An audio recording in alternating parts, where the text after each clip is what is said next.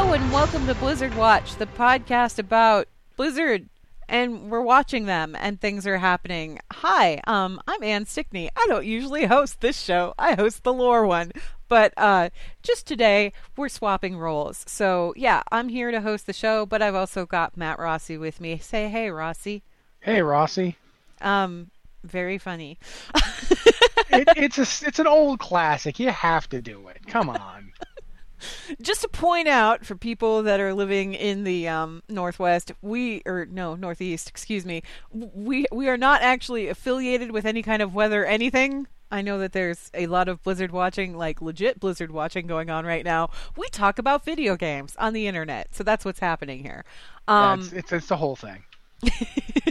There's not like a super ton of top stories this week, but there is like some stuff to talk about. I'm going to like start things off immediately though with bit of breaking news because it just came out while we were doing the pre-show. There's a new mount in the mount store. His name is Hogrus, and he's the Swine of Good Fortune. He is a flying pig. He is adorable. Yeah, I know. I'm sorry. People are like, "Oh, I hate that pig mount." I'm like, "What's wrong with you?" He's a stone pig with a little bell around his neck, and he's got golden wings. I love him. I love him a lot. Anyway, he was just released on. He's in the gear store. He is available for $25, much like the dog mount that was out last year. So, I like the little explanation here too, because it says a sign of good fortune ahead. Legends say that in his hour of deepest doubt, Emperor Xiao Hao, last ruler of the Pandaren Empire, was visited by Hogrus, Swine of Good Fortune, as he meditated upon his people's future. Today, Pandaren across Azeroth consider Hogrus to be a sign of prosperity and great things to come. You would be wise to seek his blessing as you pursue your own fortune wherever the four winds may take you. He's just cute. He's super cute, and he automatically upgrades. Obviously, you know, he'll run around on the ground, but if you jump into the air, and if you're in a flying-enabled area, he will sprout golden wings and let you fly. $25, like I said, same as the other pet store mounts. Is it the pet store, or is it just the gear store now? I think it's just the gear store now. Yeah. The other thing that's going on right now, and I don't know if it's been resolved yet, because I haven't peeked back in on it since we started the pre-show, but the Mythic... The race to clear the Battle of Dazar'alor on Mythic is ongoing right now, and I forget who was in the... I think Limit was in the lead for a while there, but I'm not sure if they're still in the lead or if anybody's actually cleared it out or not. Again... Yeah, it's kind of hard to keep telling while we're actually doing the show.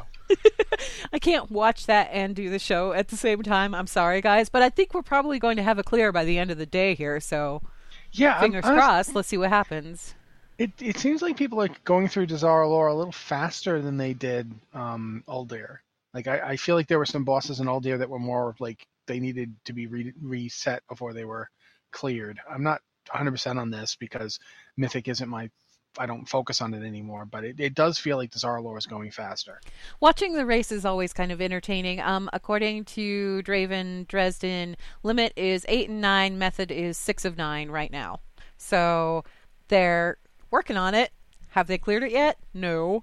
But they're working on it, and Limit's on the final boss. So we'll see if they manage to clear it. Got themselves a lead. Yeah. I think they got themselves a head start, too, because if I remember right, their U.S. Method is Europe, or it might be the other way around. You know, Method is definitely Europe. Method's Europe. Okay, I think Limit is U.S., so they got, or they're North America anyway. So I think that they got like a little bit of a head start. I'm not sure. And again, not 100% on that, but hopefully we'll see a winner here. We might even see a winner by the end of the show. So, and I shouldn't say a winner. Well, yeah, I should, because it is a race. But yeah, that's the real winner is all now. of us who get to watch it. Speaking of the battle for Dazar'alor, LFR Wing 1, it's now open. You can go play through it. Have you haven't, I don't think you've done anything with the game like in recent days, have you? I have done some emissary stuff when I can. There's been a lot of problems, so it's very much been playing really easy stuff with my wife where she can cover for the fact that I can't see what I'm doing.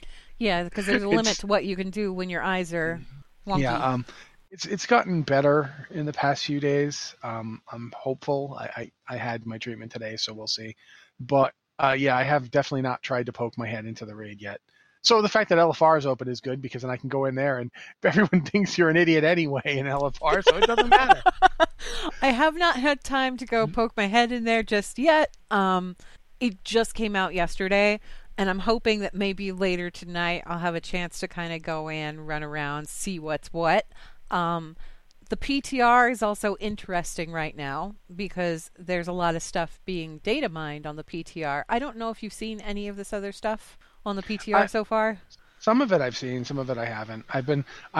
One thing I saw involves Bane, but I'm not going to talk any more about it. But I saw that, and I was there's like whoa.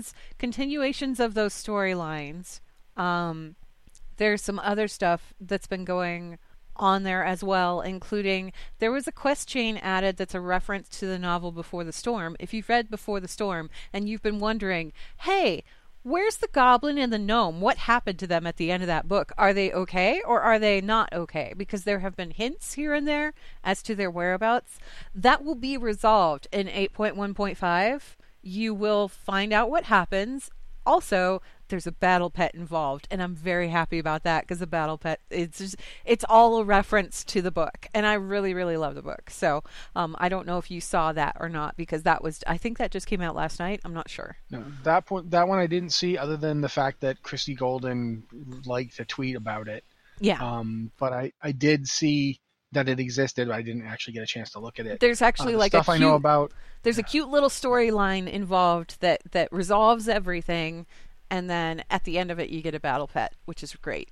The stuff I saw involved Bane and a certain proud person who has been floating around out there and stuff that I don't want to talk about. But yeah, that's the stuff I really focused on. I was like, oh, hello.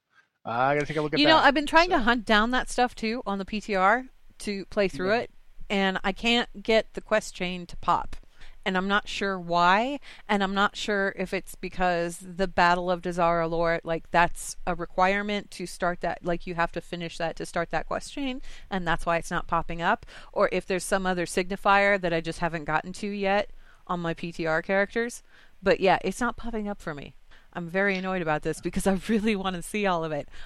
There's also some shenanigans on the PTR right now with Xal'atath. There is a quest chain out there. You can do stuff with that now, and it kind of leads up to what the next raid is going to be. That's all I'm going to say about that, except that, wow, there's a lot going on. Yeah, the Xal'atath stuff is very interesting. Yeah. So. And that, again, spoiler territory. Don't really want to get into that too much, but this is all stuff that if you want to like check this stuff out, go check out the PTR right now, because 8.1.5 might be one of those little in-between patches that they talk about where they're like, oh, well, you know, it's not really focused on a big chunk of content or a raid tier or anything like that. It's just like little... No, there's so much stuff crammed in this patch. It's kind of crazy. It's definitely more along the line of the Legion 0.5 patches. Yeah. Where they had stuff that connects the big patches together, and a lot of times that connective tissue is pretty expansive. It feels definitely like we're going to get a lot more of the story of this expansion in those between patches, and we're going to see more of stuff moving forward and stuff happening. So yeah, it is definitely worth checking out. The Bane stuff is crazy pants. So yeah. Yeah. In other World of Warcraft news, anyway, Lunar Festival, it's back this week, in case you didn't notice. You can go collect your Elder Coins and trade them in for things. There's a new Hearthstone available. How do you like it? I like this trend that they have this year, where like every holiday has a new Hearthstone. It's something new, and it changes the way your hearth looks. Yeah. So just for them trying something new, I'm okay with it. I kind of dig it. I kind of dig it. I think it's pretty cool. But the other more important one that people tend to gloss over. Okay, you remember the 3-person dragon costume? Yes, I remember it. Okay. I thought it was incredibly unwieldy, but yeah. There is a blue and a green variant that you can get this year. So if you guys haven't picked those up, really go do the Lunar Festival for those alone, because there is nothing like playing through one of those cinematics where your character is included in it and it's this grand important moment and your character looks like a dragon's rear end. It's fantastic. I recommend everybody do it. But beyond, above and beyond that, the elder coins, going and getting the elder coins, I believe that gives you XP, so it's like free experience, free gold, just for wandering around the world and gathering some stuff. I recommend doing, I like this holiday, and I also like what is it, the Fire Festival, the ones where you just have to run around to various locations on the continents. That's all you have to do. There's no fighting anything involved. It's just run around and collect stuff, because Well, it's free the XP, it's free gold, and you can run something, you can watch a movie while you're doing it or something. It takes no Halloween effort. one does that too, doesn't it? Mhm. Hallows Eve. Yeah. That tends to that kind of thing too.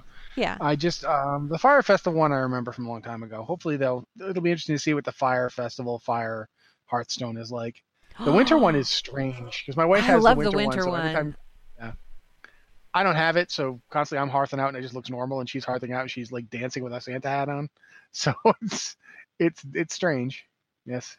Yes, it is. I do like that they're adding new stuff to holidays. I think that that's something they should try and do every year.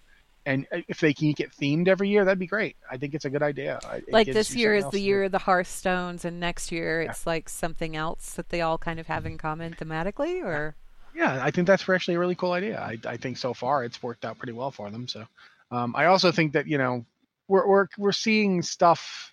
We're seeing new stuff on a holiday, which is a good thing to do because it implies that they're sort of copying the Overwatch model to a degree, where you always get something new on a holiday, even if it's a small thing, even if it's just a Hearthstone or whatever, just a new pet. As long as there's something new every time, I think that's a good thing. I think that's a good move forward.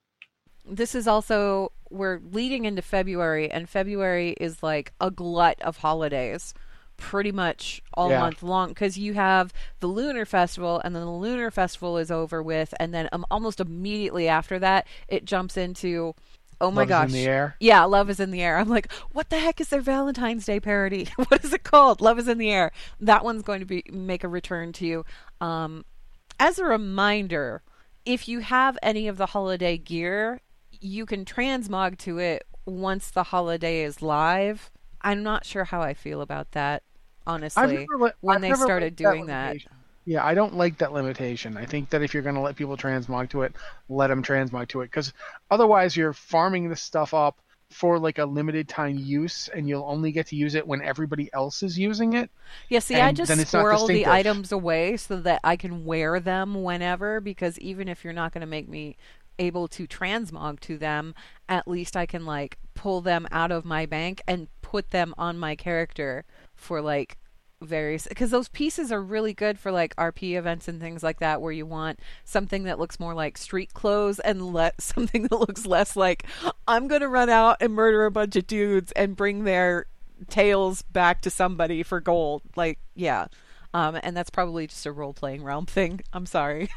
No, but I still think it's an important thing for transmog and for people's use in general. Yeah. Honestly, you and I have been advocating for years that they expand transmog. There's It's a lot not of the just restrictions on it. expanding transmog. It's I want them to loosen the restrictions on transmog. Yeah, and I think of that as expanding, in my opinion. It's just let people do stuff with the. I mean, if you're gonna go make these things farmable, you're gonna let people collect them. They want to use them. Obviously, they want to use them, or why let them get them? I don't know. It just, for me, a lot of that stuff wouldn't interest me to use. Like, I straight up wouldn't bother with it. But that's the point. You can decide, well, I don't really care for it. It doesn't work with any of the suits I want to use. Versus, oh, I want it because I want to have a set of more casual looking stuff. And don't even get me started on being able to transmog to stuff that's not the same stuff as you're wearing, like plate to mail or cloth or leather or whatever. I'd See, love to to see me, some if of they that. wanted to expand transmog, what they should do is they should expand it to craftable professions and allow crafters to actually create cosmetic items that are specifically for transmog. Like, not just armor pieces that are useful if you want to go out and fight something. Maybe let them make, I mean, I used to make a killing off of making shirts on my tailor. And now everybody's got the shirts because they're all in the wardrobe or whatever. But back in the day, I used to make a killing making shirts because people wanted the shirt.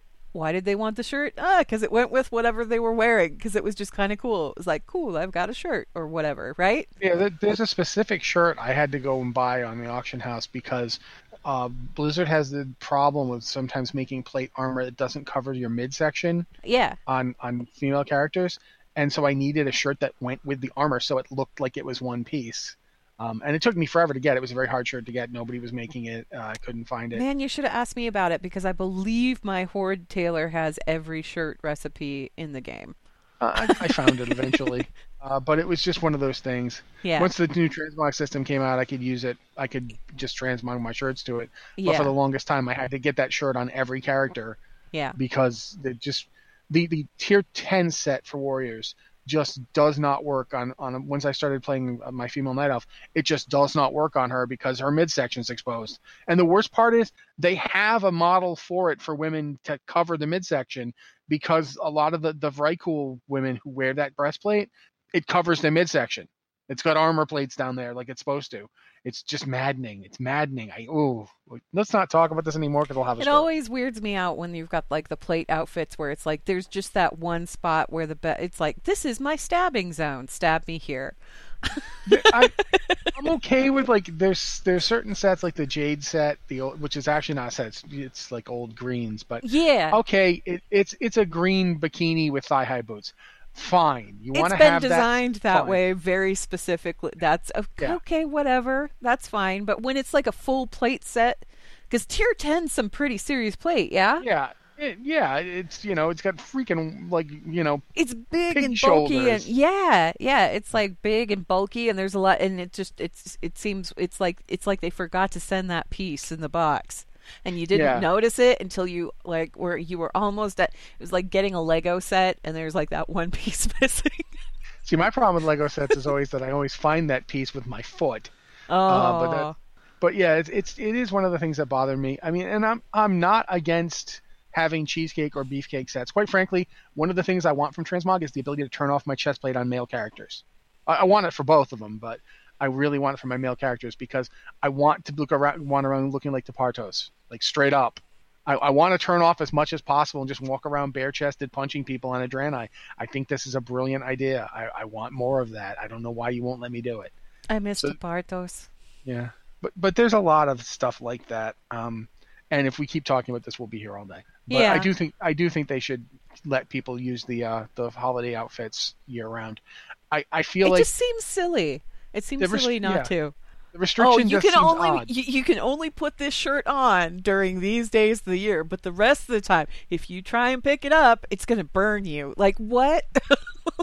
There are some restrictions that make sense from a gameplay perspective. Like you can only eat this food when you're a high enough level to eat it. Fine, okay, I get you.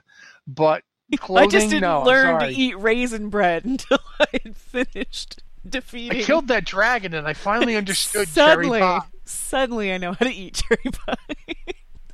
Use my teeth like a flaming strike, of course. Oh, okay, I get it But, now. but like the idea that I went through all this work to get this Fire Festival outfit, but I can only wear it on Fire Festival. My problem with that is quite simple. Everybody's going to wear it on Fire Festival. The whole point of having it is so you can wear it when it'll look distinctive and cool because nobody else is wearing it that day. You know what I mean? Like, just I don't know. This is a problem for me, but. We all know I'm weird about transmog, so this is no surprise to anyone. We have one more thing we have one more thing. We have a couple more things to talk about. One more thing World of Warcraft related. If you went and got the Hive Mind mount, you're probably wondering, what the heck were they thinking when they put this whole story together? Blizzard actually released a blog yesterday that went through, it's called The Not So Secret Life of the Hive Mind, and it goes through, it does have spoilers. There are spoilers involved. It goes through each step of the chain.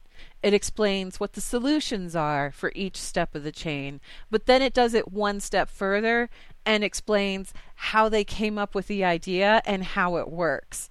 And to me, that's absolutely fascinating because these puzzle things, when you go through and you do them later and you aren't there to actually like solve the puzzles or anything, you don't really get the context of, well, how did they even come up with this? Like, how do people even begin to unravel this? I don't understand. Why do you have to do this particular set of things in this order? Like, why do you have to do it that way?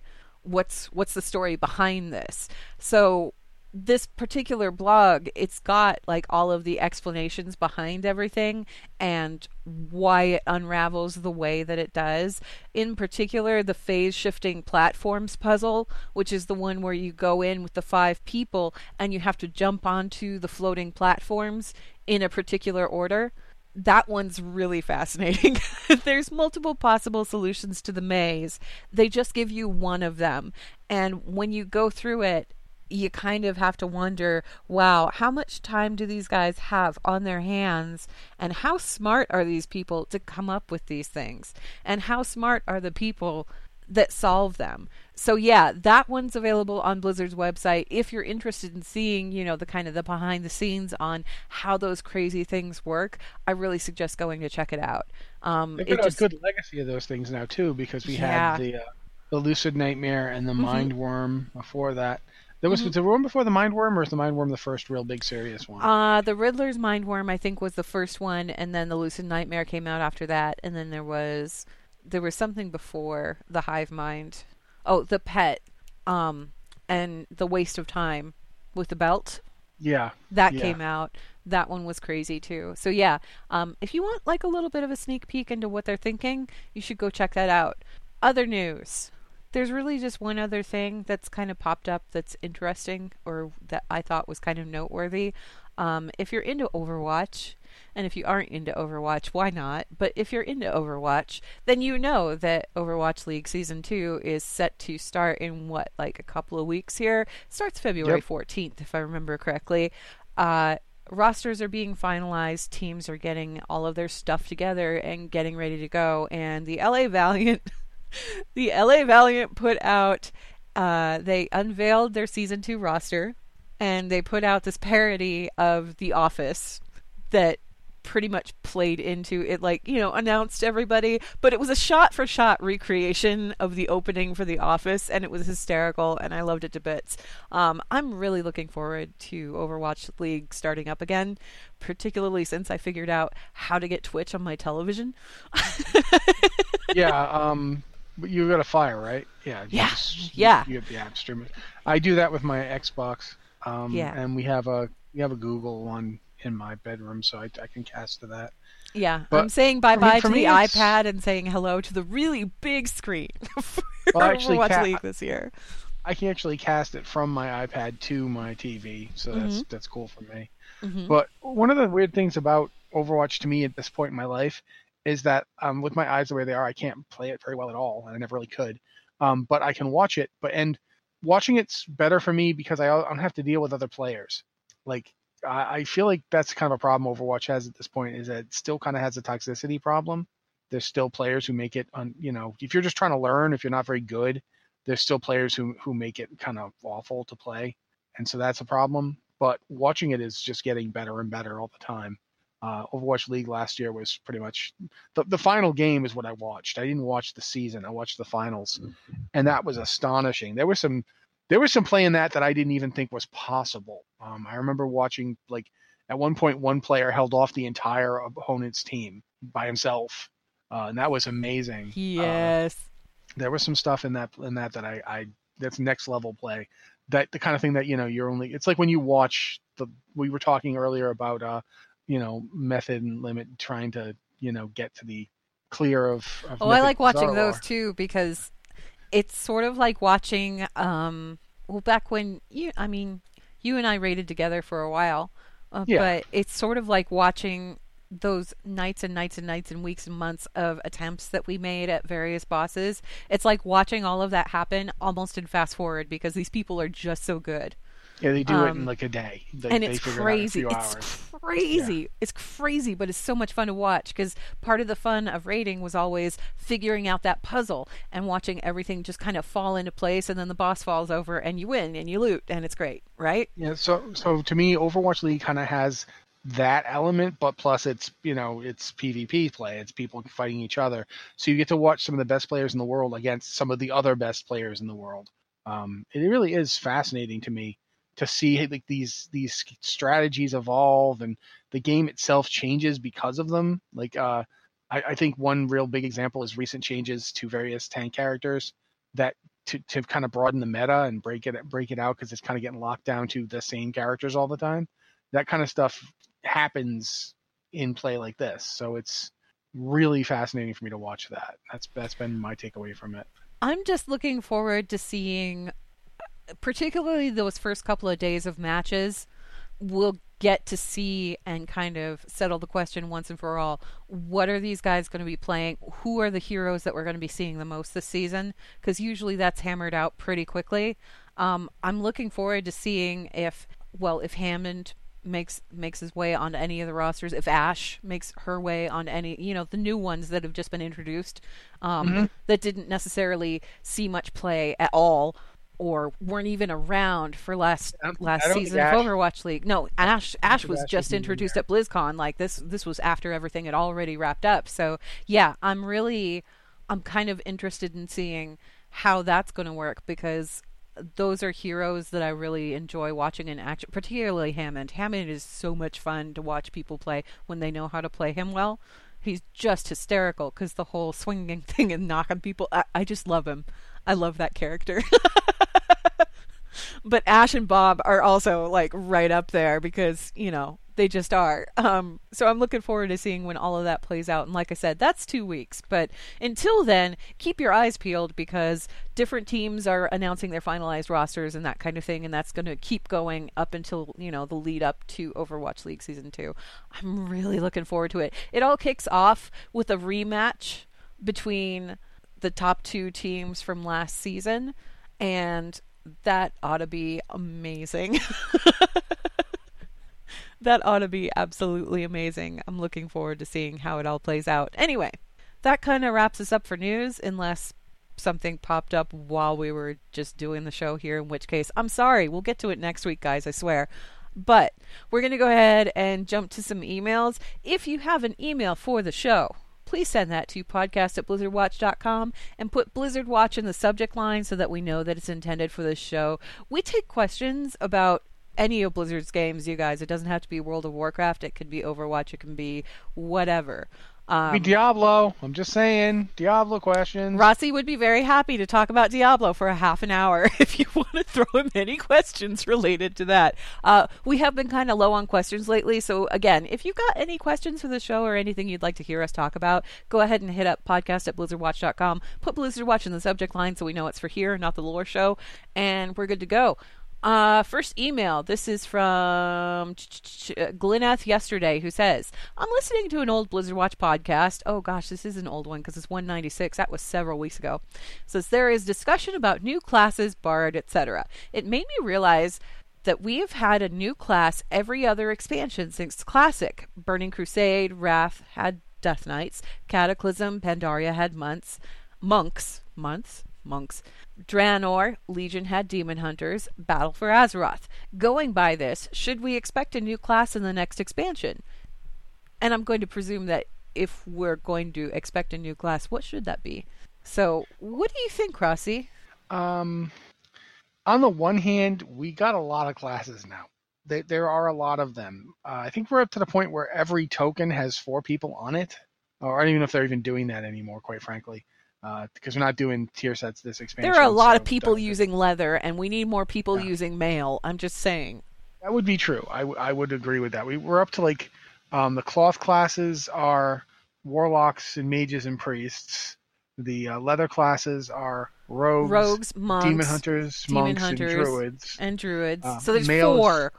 Male is shaman and hunters. Just shaman hunters, and plate and cloth are the same in that they each have 3, because it's paladins, demon hunters, and warriors for plate. People need to step off the leather gear for a while. Can we get a new plate class or a cloth class?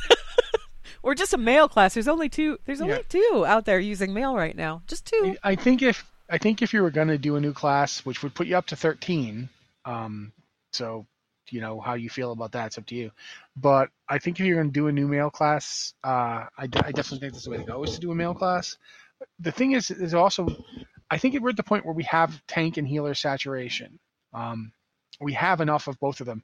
Adding another tank or healer class means having to rethink the way tanks and healers work again, whereas a pure DPS class would at least just be another pure DPS class and wouldn't change. Honestly, that I think too much. I think we need another ranged DPS class.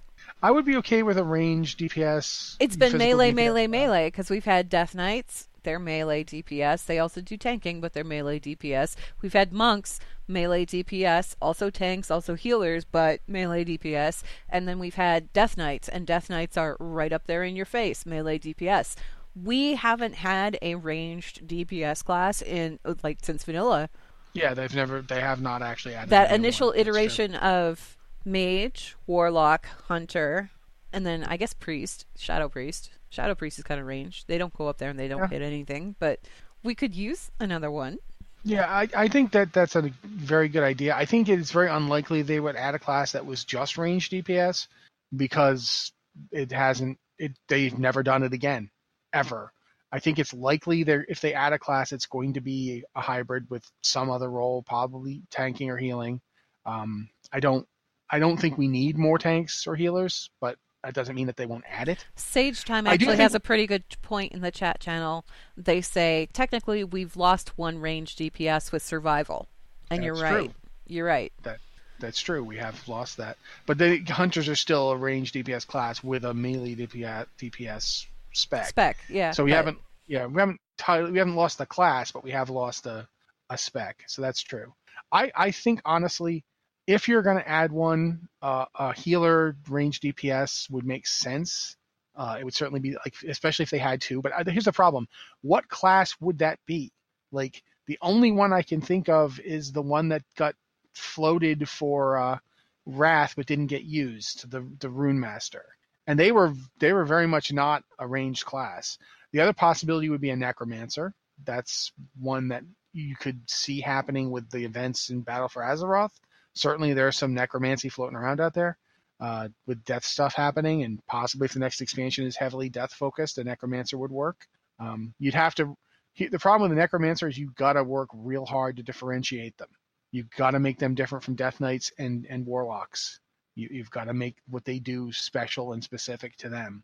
Without one of the problems I had with the introduction of the demon hunter is it felt like it was really kind of taking away from warlocks. They weren't as cool anymore because they lost. I feel like many warlocks will agree with you on that front. I've never played a warlock. I feel bad for them. Life. I've played a warlock before. They're super fun. And I've never played one, but I felt really bad because it felt a little bit like I felt when Death Knights came out, and Death Knights could tank with a two-hander. Or like when Monks came out and how I felt on my rogue. Yeah.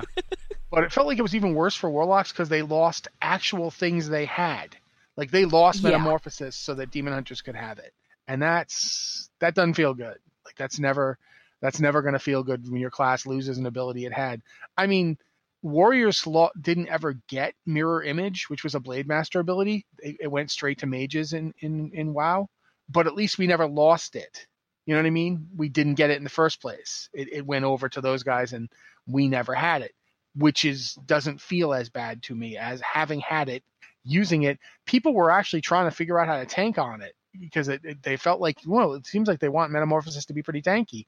And it turned out they agreed with you. It should be tanky. So they gave it to the new tank guys. So one thing though is if they do introduce a new class, whatever it is, it doesn't have to have 3 specs.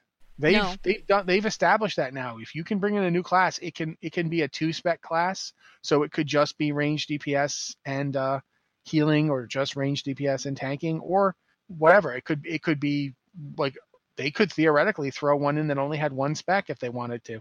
I don't imagine them doing that, but they could. Like I said, I can't really think of anything that's not covered at this point. I can't think of a class that we absolutely need. Bogarden in the chat channel points out it could be the Tinker class that sometimes the UI uses on island expeditions. And yeah, that's one that I've heard bantered about more often than most, is a Tinker class, which I could find that sounds interesting to me. Every time I hear people talking about it, I'm like, meh, that kind of that sounds interesting to me. But it's kind of like bards sound interesting to me, but I don't think bards are going to work because I don't think there's any context in which they can work.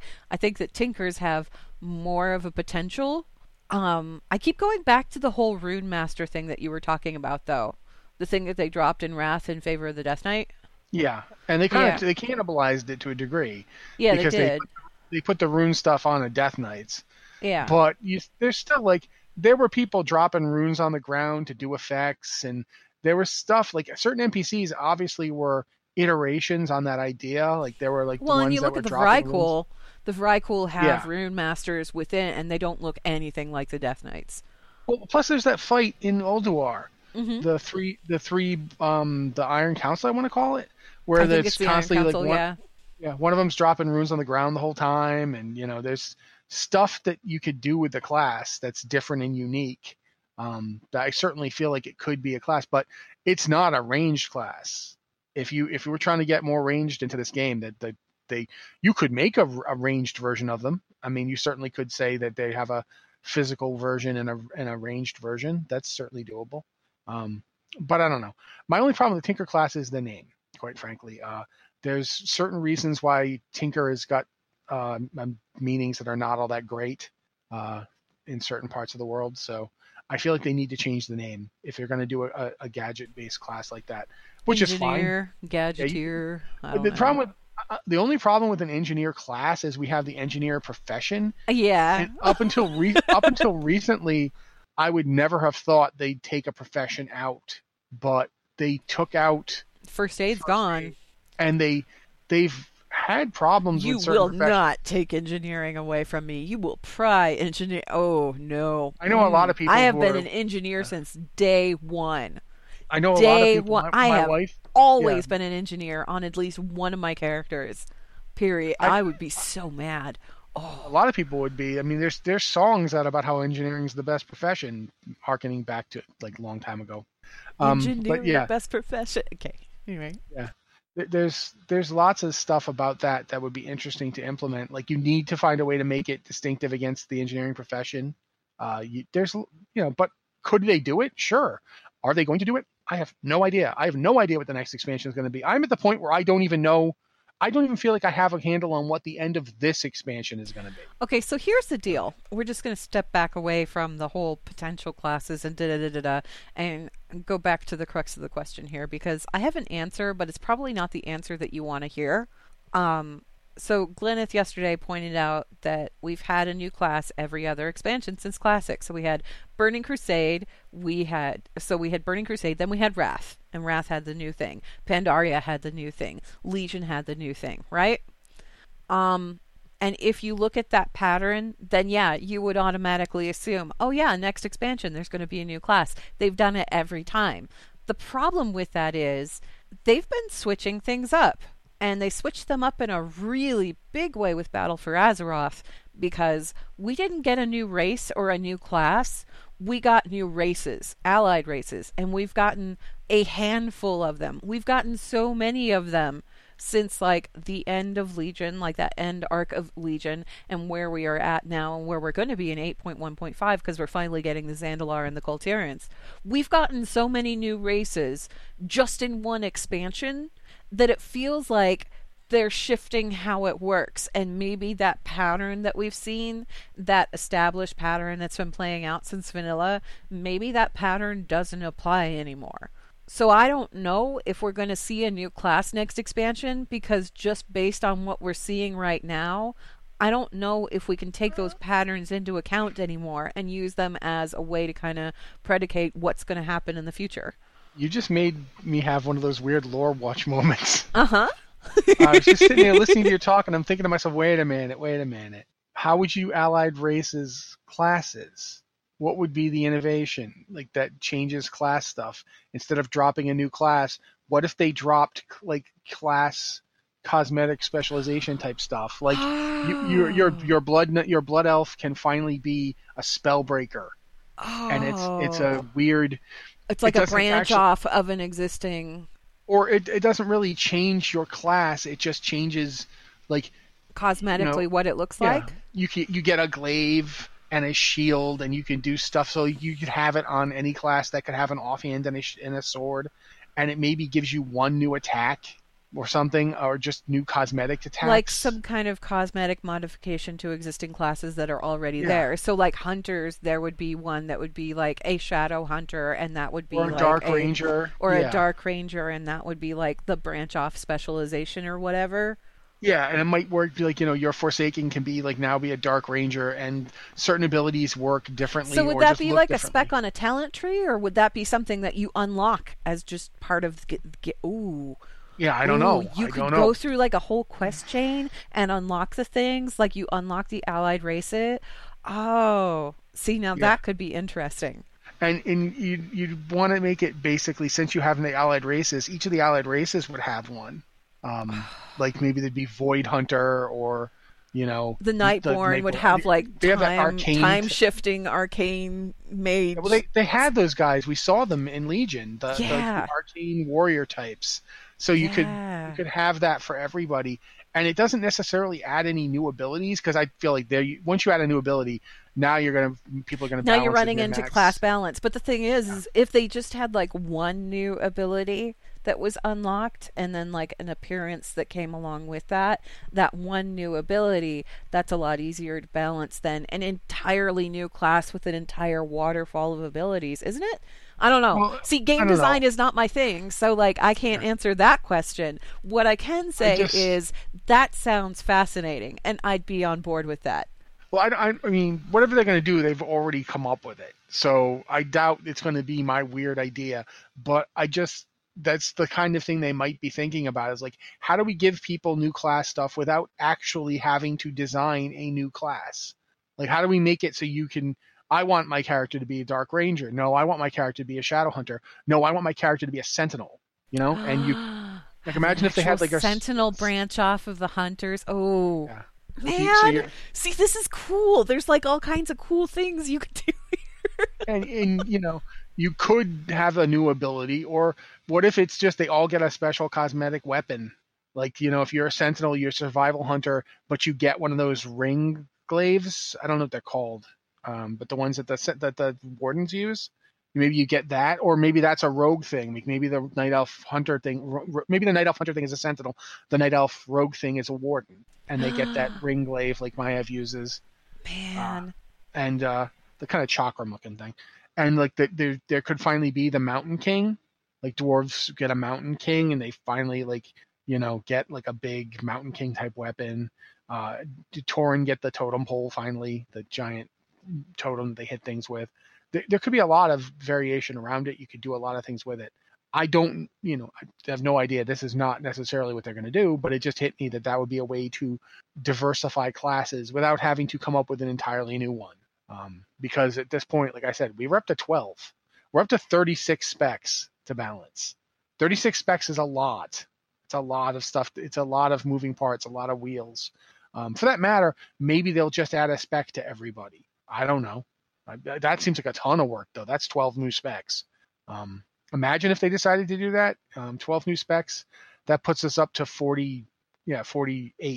We'd have 48 specs in the game. So that's a lot to balance. If you're looking for a way to add more stuff to the game without having to balance it, I feel like cosmetic stuff or class stuff that makes you different without making you any weaker or stronger would be an easier direction to balance. And it wouldn't be a new class to master either. Yeah, you'd know how to play it. It's just it looks a little different now. Yeah. That would be kind of cool. All right. Next email here. This one doesn't have a name on it. I'm very sorry. Whoever wrote this, if you put a name on it, it was misplaced.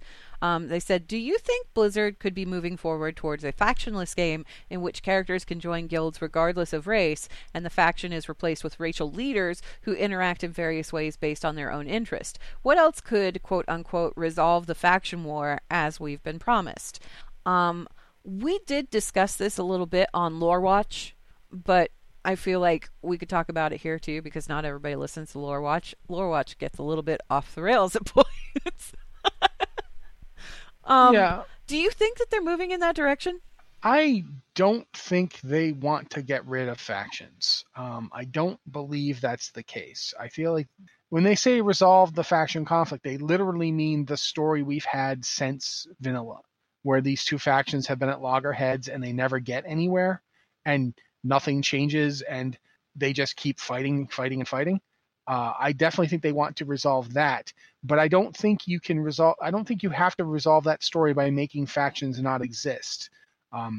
You could definitely resolve that story by just finally having them realize this is pointless. We're doing more damage to ourselves than we are to, us fighting each other doesn't help us, and it actually hurts us. You could definitely move into, think of it this way. In Star Trek, the original Star Trek, the Federation and the Klingons hate each other. They hate each other, and the closest they get to peace is when aliens force them to stop fighting. And then in Star Trek Next Generation, there's a Klingon in Starfleet, and the Klingons are still not the Federation's best friends, but they're willing to talk. And that process expands throughout the show. And by the end of it, again, the Klingons and the Federation are not. Like there was that whole Star Trek movie that talked about the whole thing with the Klingons coming together and chit-chatting and stuff. And I forget which one that was. I think it's 5. No, was 6. No, 6. Because, 5 was the one with... Yeah. What does God want with a starship? Anyway. There's stuff in that movie I like for instance, I like the character Cybok, but that has nothing to do with this. My point is just that you can move the factions to the point where they're not necessarily friends, where they're different and they have different views and opposing ideologies, but they're not trying to murder each other anymore because it's just too expensive and wasteful. You could move it to and you could very much have a Cold War between the two factions and explore that. You could have Horde agents spying on Alliance agents, not trusting the Horde, but at the same time, they understand, as much as I don't like those guys, they're people. That thing full of tentacles over there wants to eat the whole planet. I can work with them to deal with that. And you're going to say, well, they used to do that all the time in Classic, but they never resolved a reason for them to do that. It was never anything other than, oh, well, we're going to work together now. One of my favorite, I'm going to interject here. One of my favorite moments from World of Warcraft cinematics goes all the way back to Wrathgate, and it's when Bolvar and the Alliance are fighting at the Wrathgate, and then Sourfang the Younger shows up, and there's this little bit of banter, this little back and forth between him and Bolvar, where you can tell these guys aren't buddies, but on the battlefield they're comrades to a degree, and they're both kind of united against that. And I liked that dynamic a lot. Yeah, there's respect there. You don't have to be friends to respect someone. As long as you can have that respect, it can be the beginning of something or it can be the final stage. But there's stories to be told about that. I feel like we've told all the stories we need to tell about the Horde and Alliance at each other's throats. This is it. We will not need to have this story anymore after this expansion.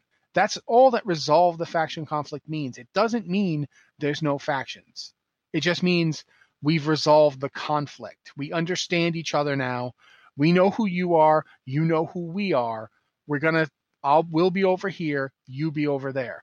It's one of the reasons I don't know if they're going to, after seeing the Darkshore Warfront, I don't think they're going to keep the continent balanced the way it is at the end of this.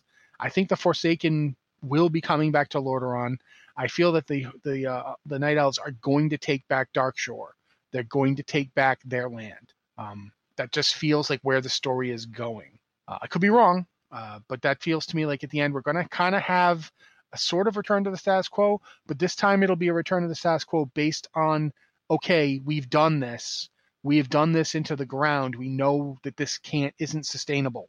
We can't if we fight, we're both going to die.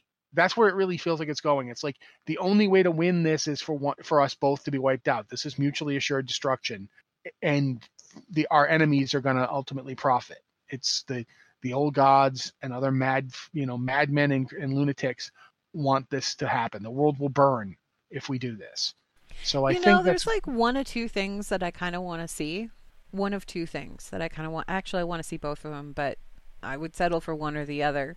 I would like to see the Alliance go in and actually retake Gilneas and turn it into a functioning capital city. because I think that area is beautiful and I think it was tragically underutilized. It was just used for a little bit in Cataclysm, and now people just don't go there. Um, and I think that that zone and the buildings and everything else, like whoever designed that zone, dude, you guys did a great job with it. You guys did a fantastic job with it. It's absolutely beautiful. I'd like to see it taken back again. Or alternatively, or even in addition to it, I'd almost like to see a point where we experience a reverse Warcraft 3. And by that, I mean, instead of blowing up the world tree at Hyjal and having to start over again, all of a sudden we see the world tree get some kind of like jump and it becomes the new Night Elf capital. They return to Nordrassil. Yeah, that's well. We had that talk on the Lore Watch, and we don't want to like recapitulate all of it. But that one thing I remember saying was that this could be a surprise. The end of this expansion could be a surprise where the thing you think won't happen does. The unthinkable happens. Yeah. And if it went that way, the next expansion could all be about life versus death, living versus where do you want to be in the world?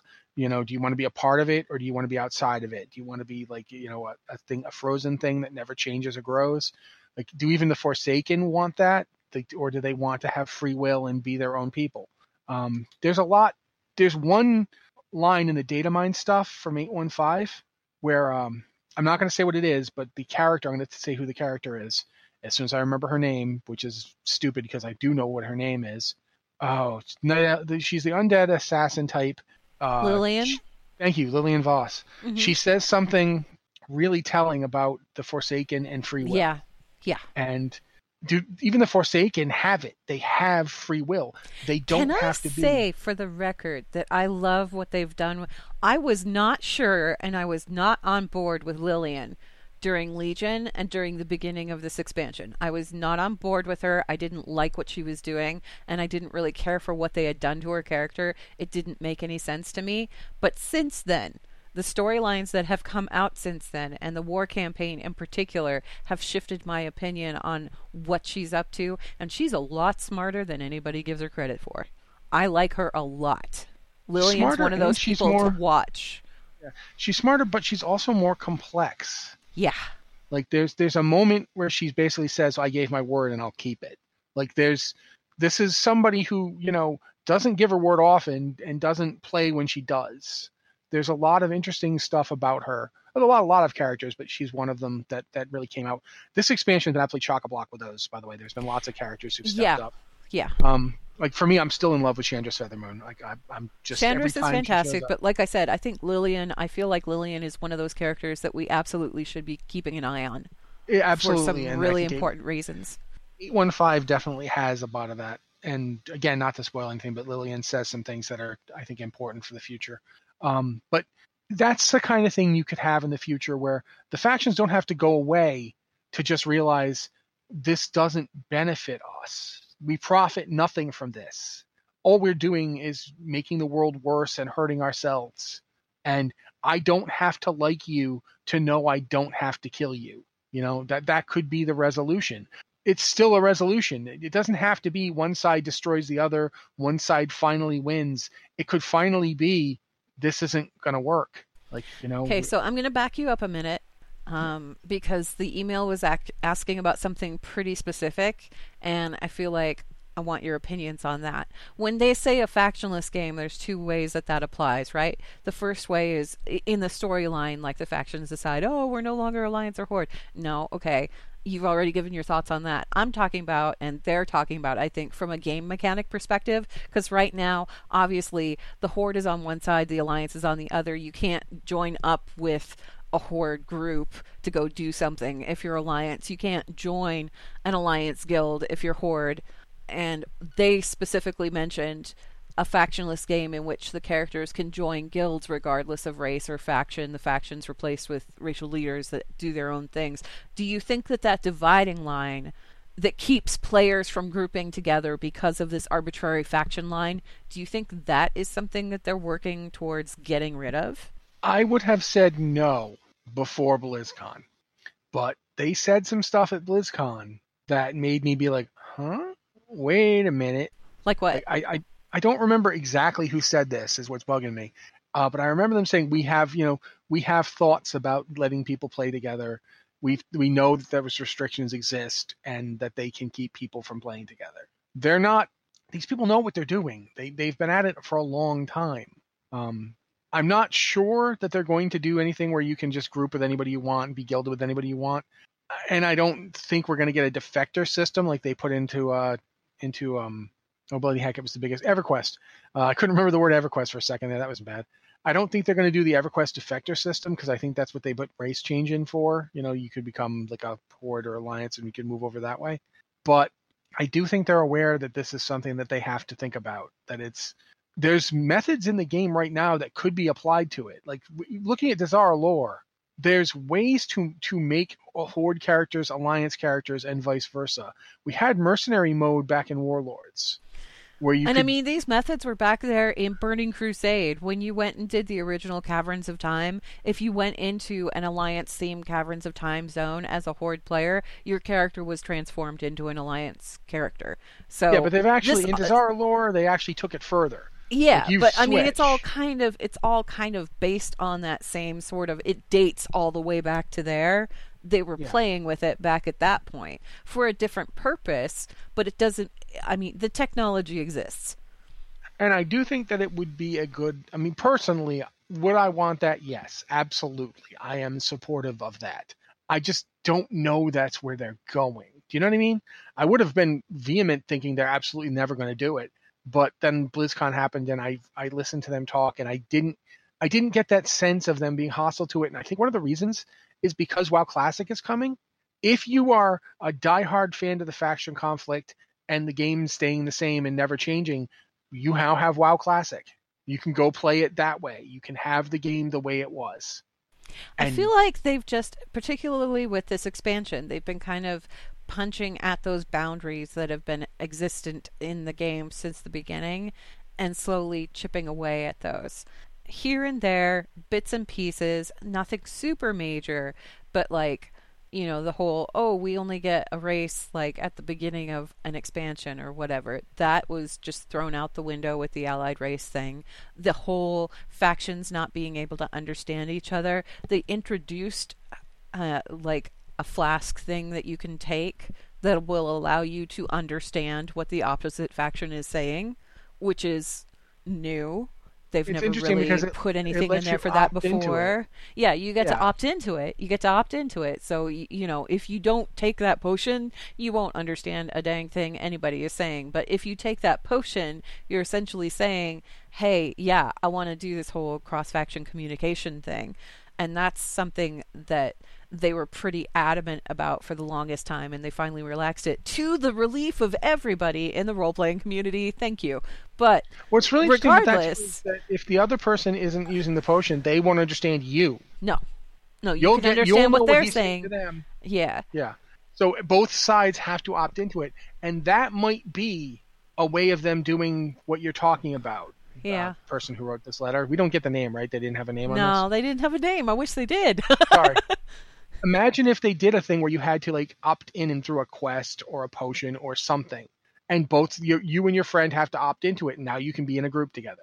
You have to opt into it, and now you can be in a guild together. That kind of thing is interesting when they make it, it's not standard, but it's there, and you can have it if you're willing. Particularly if the opting in involves playing through some kind of content, much like you saw with, any of the allied races. You have to play through some content. You have to do some stuff to unlock that ability, but once you unlock that ability, it's there for you if you choose to take that route.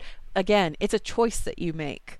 And they seem to be opening up that whole idea of choice, of player choice, and kind of relaxing those restrictions a little bit at a time. So I'm not sure if next expansion is where we're going to see something like that, but it feels like the people that are working on this kind of thing, they're looking at maybe shifting the game a little bit, because let's face it, how old is World of Warcraft now?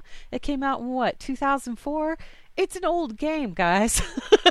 You have to keep doing stuff to it to make it fresh, to keep it fresh. And maybe this is one of those things that they just need to do. I don't know. Maybe. We'll find out. But we're running out of time here, so let's just go ahead and wrap up the show. Again, if you guys have an email for the show, you can send that to podcast@blizzardwatch.com. Put Blizzard Watch in the subject line so that we know that it's intended for this show. We are running low on emails, so we do need you guys to send those in. If you do, we'd greatly appreciate it. Blizzard Watch. It's made possible due to the generous contributions at patreon.com/blizzardwatch, and your continued support means that this podcast site and community is able to thrive and grow. Blizzard Watch supporters enjoy exclusive benefits like early access to the podcast, a better chance at having your question answered on our podcast or the queue, and an ads-free site experience. And I guess that goes ahead and wraps us up for the show. I was going to let you wrap it up, but I guess I'm hosting, huh? So... Yeah, you're hosting. It's your job. You have to worry about getting that last thing right. Go! Thank you guys very much for tuning in. Rossi, as always, thank you for being here. Thank you guys for listening, and we will see you again next week.